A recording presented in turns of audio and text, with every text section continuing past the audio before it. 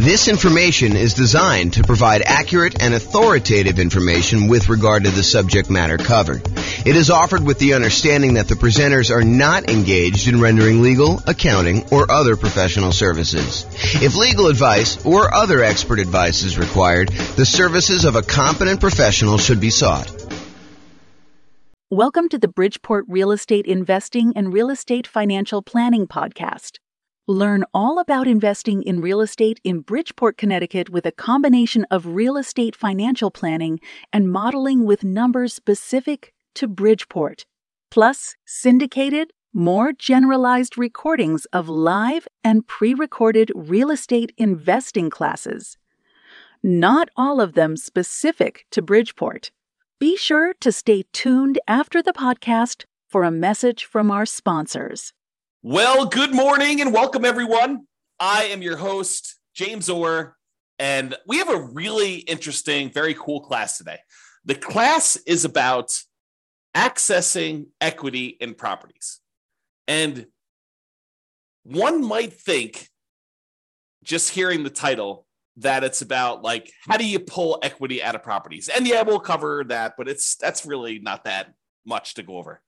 Really, what I'd like to talk about is a couple ideas related to accessing equity in properties. And this is probably a really deep topic. I could do a full day's class just on this alone. And you're like, really? There's that much stuff to go over? And the answer is, yeah, there probably is a full day's content to kind of go over this. But I will cover kind of like an intro to accessing equity in properties today.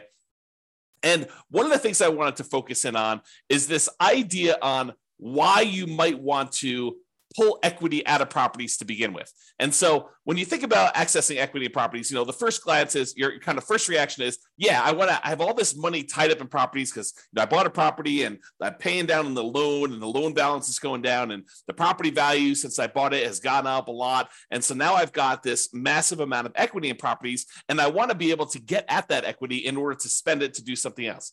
And I'm here to tell you, yes, you definitely can do that and take the money and re-leverage up and buy something else.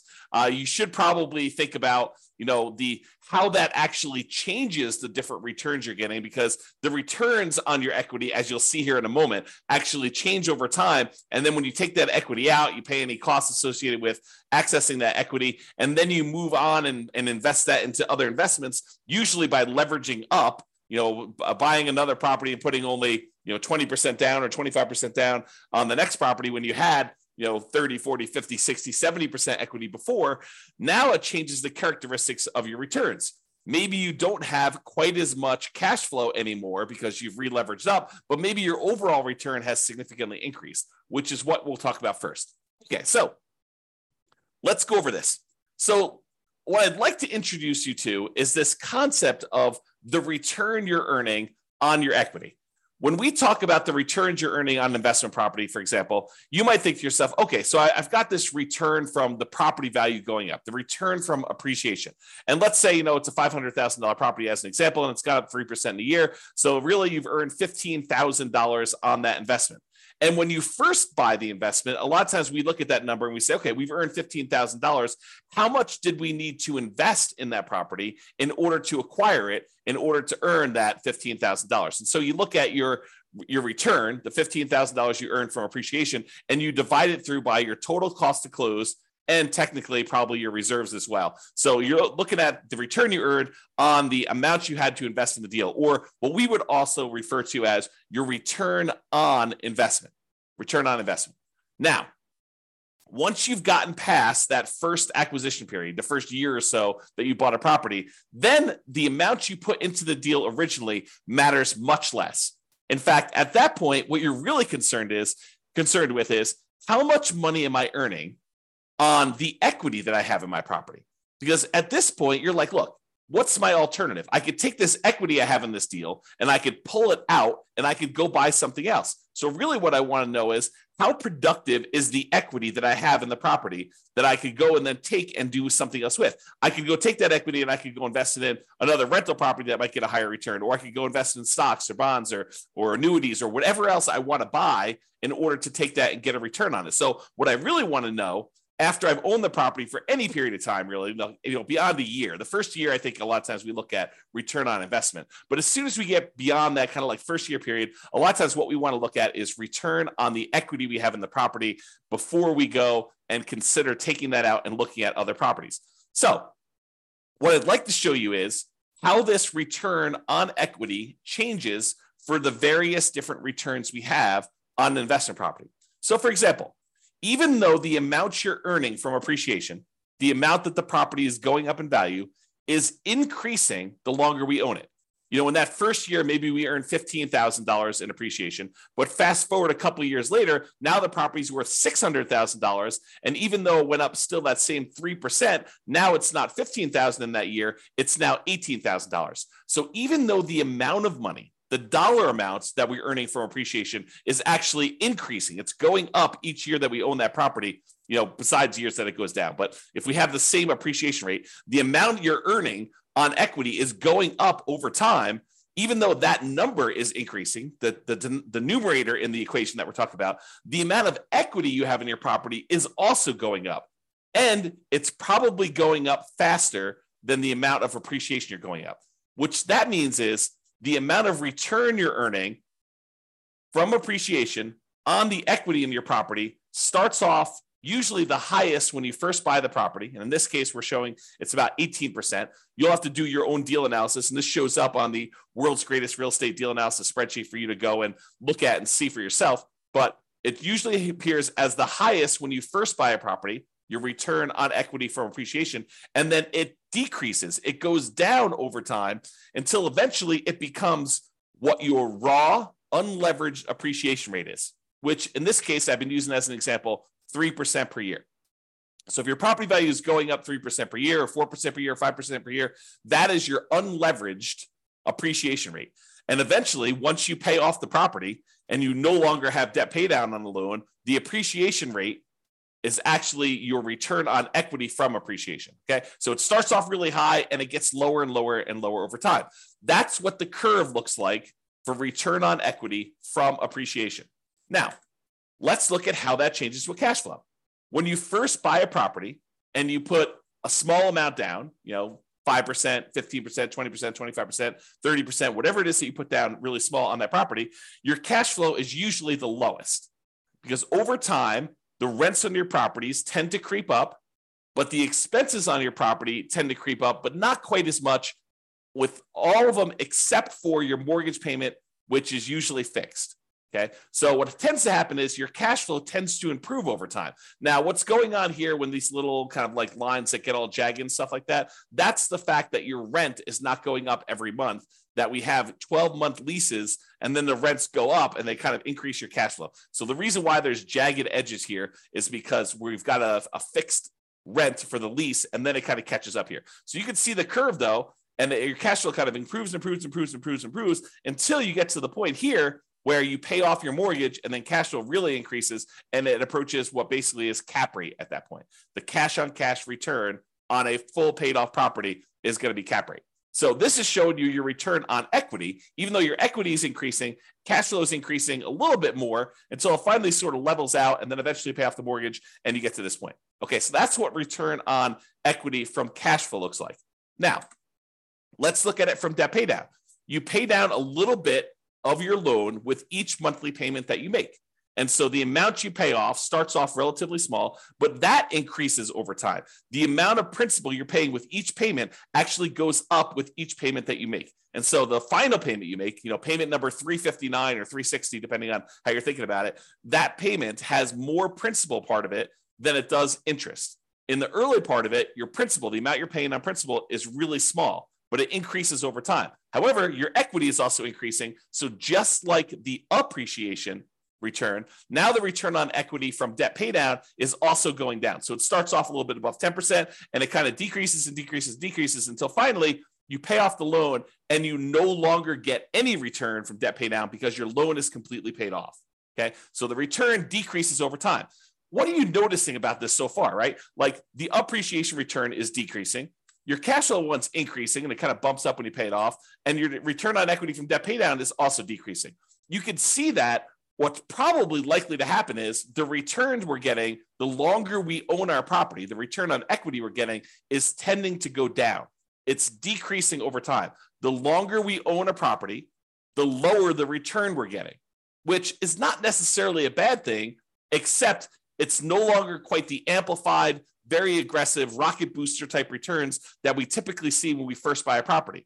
The longer you own that property, the less leveraged you are, and the lower your overall return on equity will be on that particular property. Okay, so we've covered so far appreciation, cash flow, debt pay down. The last one is the return you're earning from cash flow from depreciation, the tax benefits you get by owning this rental property. And those, just like the other appreciation and the debt pay down one, starts off high in the beginning, and eventually it goes down, because the amount of cash flow from depreciation is fixed.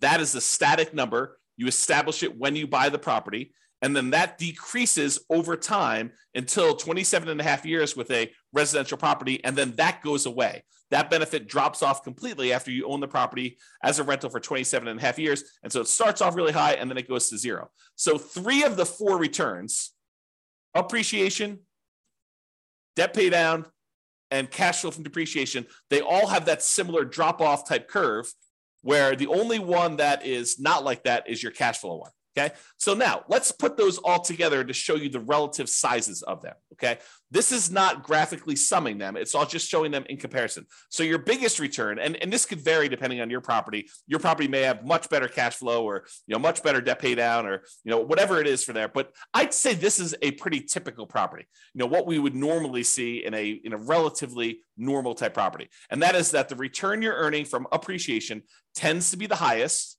The return you're earning from debt pay down tends to be the next highest. The return you're earning from cash flow from depreciation or cash flow, depending on whether your property is a better cash flowing property or the depreciation benefit's a little bit better. Like, those are probably the next 2, and they could be reversed. That's probably the most common switchover point. But then over time, these 3 returns, they're all kind of coalescing down till they get to either zero for the loan payoff and for the tax benefits, which both go away after a certain period of time, or from appreciation, it tends to kind of like become asymptotic. If you're kind of a math person, it gets very, very close and eventually hits the actual appreciation rate that you're using for properties. And then cash flow, it starts off relatively low, it grows until you pay off the property, and then that significantly increases. So you can see, though, that the overall returns we're earning on our property over time, when we look at the return on equity, are going down, even though the dollar amounts that we're earning on the property are going up, right? The amount of money we're earning in dollars from appreciation has gone up. The amount we're paying down in the loan has gone up. The amount we're earning in cash flow has gone up. The amount we're earning in cash flow from depreciation is the same. Okay, so it tends to be that the dollar amounts return look better and better and better the longer you hold your property, which is great. But when you think about it as the dollars I'm earning on how much money I have tied up in this deal, that is getting worse, which incentivizes you. It says, hey, look, maybe I should pull some money out of equity and then go re-leverage up, go buy properties where I get back in this really high part of the curve. Okay, now I'm going to take this same chart and I'm going to do something with it. Okay, so this is the chart showing you that, the return from appreciation was, probably like 18%, somewhere in there. The return you were getting from debt pay down in this particular example is just over 10%. The return you were getting from cash flow from depreciation was probably around 4%. And then the cash flow one started off really, really low, like almost zero. Maybe let's call it 1%. So you could see all those different returns. Now what I'm going to do is I'm going to stack them on top of each other so that you could see what the sum, the additive benefit, what the sum of all of these different returns are. And that's this chart. So I just graphically add that, and I'm showing you that your overall return summed up at the very beginning is 34%. I'm just estimating, right? So it's about 34%. But you could see that, even just 10 years later, the sum is below 20%. It's probably in that 17% range. So this is why I think a lot of folks, they're like, look, my equity has grown so much in this property, especially the last few years, right? Property values have gone up a lot. We have these really low interest rate loans. And so really low interest rate loans, they pay off really fast, faster than higher interest rate loans. And then the amount you're earning from your appreciation of the property value is going up. So your equity grew really, really fast. And so this dropped off really, really fast because we had this massive equity growth. And even though rents have gone up a little bit and now properties aren't quite appreciating what they were, you're still paying off that loan pretty aggressively and your depreciation is still static. So you can see that your overall return has dropped off. So you're like, look, if I go do a calculation today and I look at what my return is on equity, it's probably relatively low. And so you're thinking to yourself, well, I've got, this equity in this property. I got $100,000, $200,000. If I've got a whole bunch of properties, maybe I've got a couple $1 million in equity. But if I go take that money out, if I access the equity and I take that equity and I go invest it somewhere else, my cash flow is not going to be as great because my cash flow has not been growing as much. It's probably going to be negative in a lot of cases unless I put a lot more down. But if I put more down, I've got the same return on equity issue going on, where I have a lot of equity tied up in the property, my cash flow is not amazing.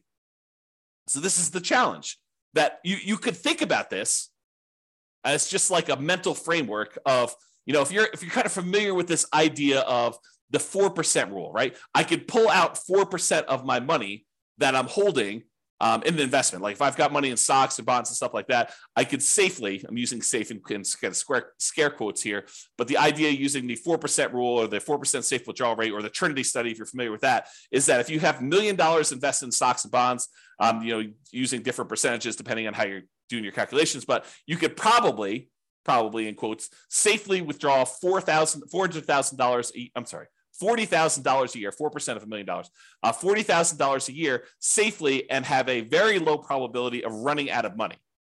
So if you think about this, though, if we were doing a 4% safe withdrawal rate later on these rental properties, we don't usually think of this 4% safe withdrawal rate with properties, but I'm going to kind of like mix the two together today.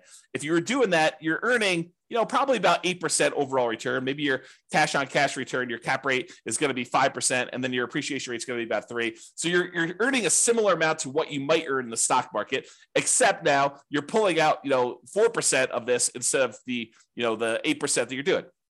So in that case, you're probably spending most of your cash flow is a way to look at that.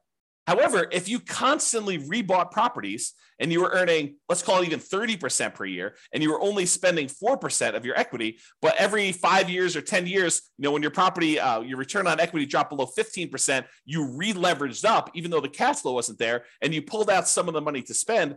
That's a different way of looking at this, where you could almost, I don't want to mix these too closely, but you could almost think of as a bastardized version of a 4% rule if you were to maximize your return on equity and you kept re-leveraging up, okay? And that's sort of the idea. If you ever watched my class where I did cash flow versus appreciation, where I looked at someone who lived in a market that got really, really good cash flow, and I compared them to someone who lived in a market that got really, really good appreciation, and I showed you that in both those cases, you can actually achieve financial independence. They're just different how you have to approach them. And one, you have to tap into equity in order to live and survive. And the other one, you have to tap into cash flow in order to live and survive. Or you choose to tap into cash flow because it's easier, right?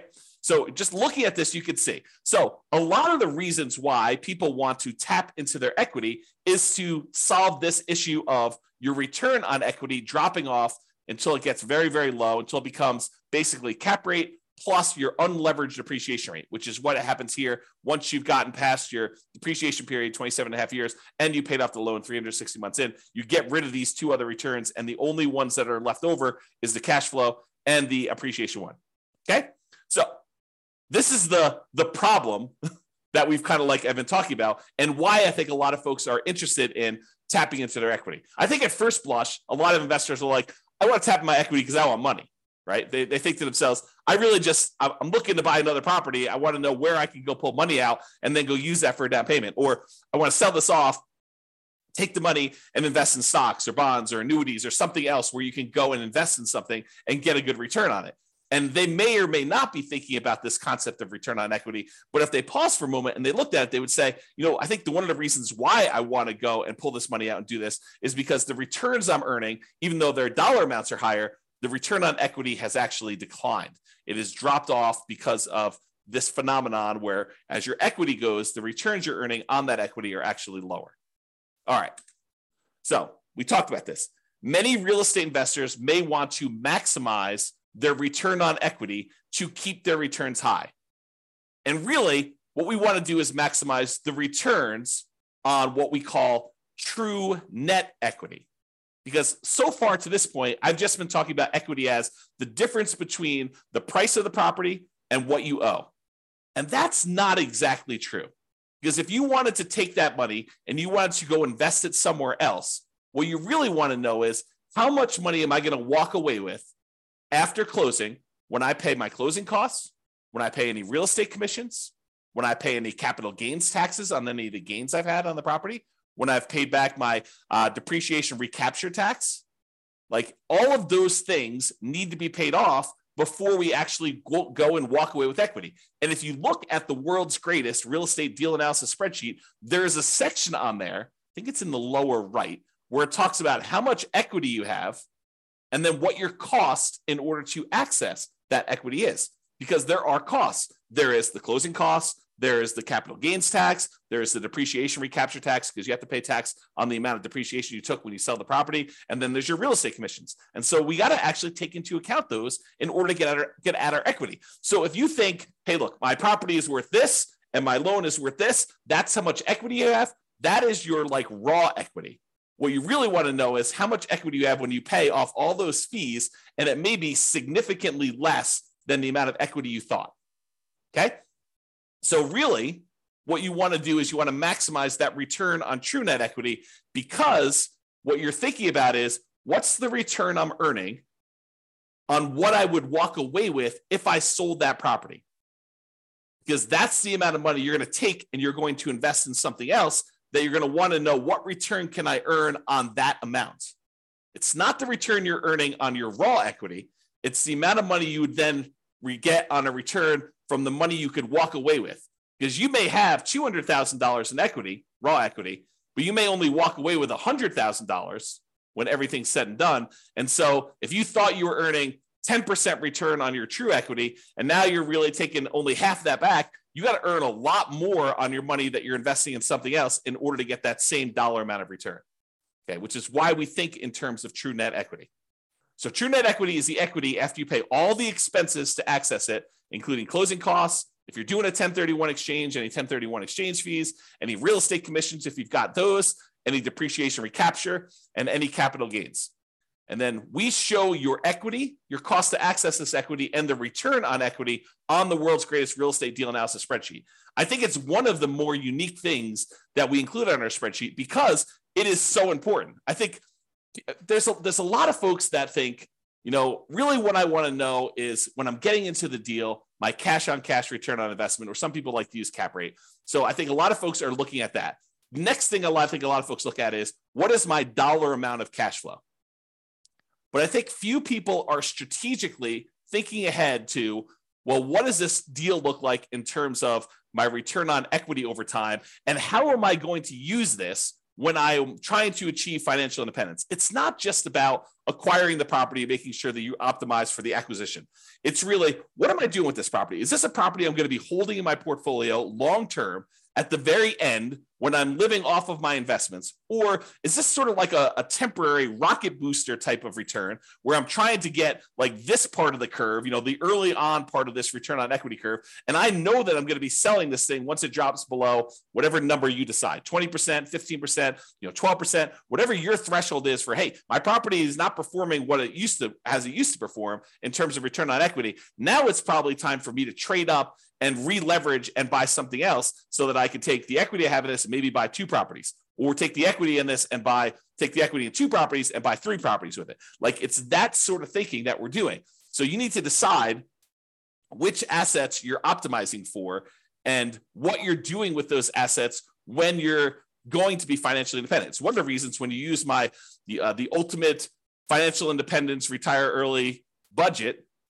we have like spots on there for you to say, well, what's my budget now? What's my budget if I have like at my minimum amount that I need to be financially independent? And then what's my ideal? And you can look at how much you need in cash flow or resources invested elsewhere in order to achieve those goals. Then you can think to myself, okay, well, how do I get there? Like, which properties in my portfolio do I have already that I'm going to have at that point? We know, are they going to be free and clear? Are they going to have sell mortgages on? Am I going to re-leverage them up? What properties do I still need to buy? And which ones am I definitely selling to pay off other properties or to invest in something else like stocks or bonds or annuities or whatever?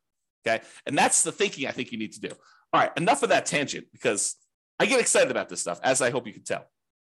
Now, there are many other classes, as I said, about this particular topic. As I mentioned at the beginning of class, this could be a full day seminar. This whole idea related to equity and return on equity and how all this works with examples and moving it around and kind of comparing, and should I sell my property? Should I go and re-leverage, and how that moves my returns from one quadrant to another? Like all this stuff, it's a full day. Okay. And I don't know if I'm going to do a full day, but it could be a full day. If not, I will do a whole bunch of mini classes like this on different parts of it, and we'll eventually get it all covered, but just realize that's where we're headed. Okay. So to summarize this slide though, that's why some real estate investors will want to access their equity. Now, the slide that you probably thought you were coming to this class for, so how do we do that? And it's relatively simple. You can access equity in a property in two ways. You could borrow your equity, or you could sell to release equity, okay? So when you go and you borrow your equity, you're doing like a cash out refinance. You're pulling cash out of your deal in order to get some of the equity and convert it into money you have. But you have to pay an interest rate to borrow that money. You know, there's a traditional cash out refinance where you just pull money out and you do that. There's a reverse mortgage where you could pull money out and maybe you don't have any payments on it. Maybe it just accrues. And that's usually for people that are of a certain age or older, and it's on their primary residence. So you can't really do that on investment properties, the reverse mortgage. Or maybe you go in there and use like a hard money loan on the investment property in order to pull that money out. Or maybe you go and you ask grandma or your uncle for a private money loan to loan money against the property you have, and you actually borrow your own equity that way. The other variation on borrowing your equity, home equity loans, home equity lines of credit, or other second liens on the property. And in some cases, you may find a lender who's willing to do like a blanket loan across multiple properties so that you can access all of them in one loan. And then you may have to get special permission to release that property if you're going to go sell it or refinance it or whatever you're going to do. But you have to go and think about that, whether you want to do like one-offs and do a whole bunch of these little onesies, home equity lines of credit, or cash out refinances, or you want to go put like a blanket line of credit or home equity line of credit or equity line of credit across multiple properties in order to do that. So that's the whole borrow your equity side of the how do you access equity in properties. The other way is you sell. Okay, you sell the property and you release equity. You can sell the entire property outright, pay whatever cost you have, any capital gains, any depreciation, recapture taxes, or do a 1031 exchange and not be able to actually take your equity and spend it the way you want unless you're willing to pay, some portion of that, or take that money and then reinvest in another property is what 1031 exchange is. We'll probably have to do a whole class on that. We've got a whole class on it, but I'll probably do another updated one on that. But the idea is you sell your property and then you get access to that. Or one that I don't think a lot of folks think of is you could have a partner come in, invest in your deal or your entire business if you wanted to do it that way. But let's just do a single deal to give you the same idea. Have a partner come in and invest in your single deal. They're really buying part of your equity. You're giving up a portion of your current ownership to get some cash out. And then you could use that cash out to go, because it's yours, to go buy another property and repeat. So the idea is you go buy a property, you've held it for a little bit of time, and instead of you wanting to, kind of like get your property, I lost my train of thought here. You basically get your property and then you sell part of your equity in order to access the cash out, to get cash out of the property, and then they participate in the ownership of the property. They get cash flow, they get appreciation, they get debt paid out, or you could sell off just streams of income, right? You could say, look, I'm going to sell you the cash flow stream, or I will sell you the equity when I go sell this property, give them an option to buy the property, and they're participating just in the upside from appreciation and maybe debt paid out or just the appreciation. Okay, so you could do lots of different things with that. Okay, so that is the accessing equity property. So in conclusion, return on equity tends to go down over time as equity increases. That's this chart that we showed. Okay, so that kind of return on equity drops off. Many real estate investors will want to optimize their return on equity. And honestly, it's probably their return on true net equity. So accessing equity becomes important. Really, the main options of getting your equity are borrow your equity or sell to release equity. Those are the two main schools of thought for how do you get equity out of property. It's not that complicated. I mean, there's probably a little bit of nuance and detail in there, but really those are the big picture ways to do it. That's all I got. Doesn't look like there are any questions. Hope you guys enjoyed class. This has been James Orr. Have a great day. Bye-bye for now. With home prices up, mortgage interest rates up, and rents up, but not quite enough to counteract the higher prices and interest rates, cash flow on rental properties in Bridgeport is harder than ever. Book a call with the Real Estate Financial Planner to apply our proprietary 88 strategies to improve cash flow on your rentals. See the show notes for a link to schedule your call and improve your cash flow today. If you're a real estate agent, lender, or professional in Bridgeport that wants to help our real estate investor listeners, consider reaching out to learn about collaboration opportunities with this podcast.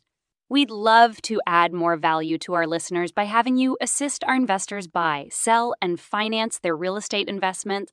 See the show notes to schedule a call to discuss collaboration opportunities.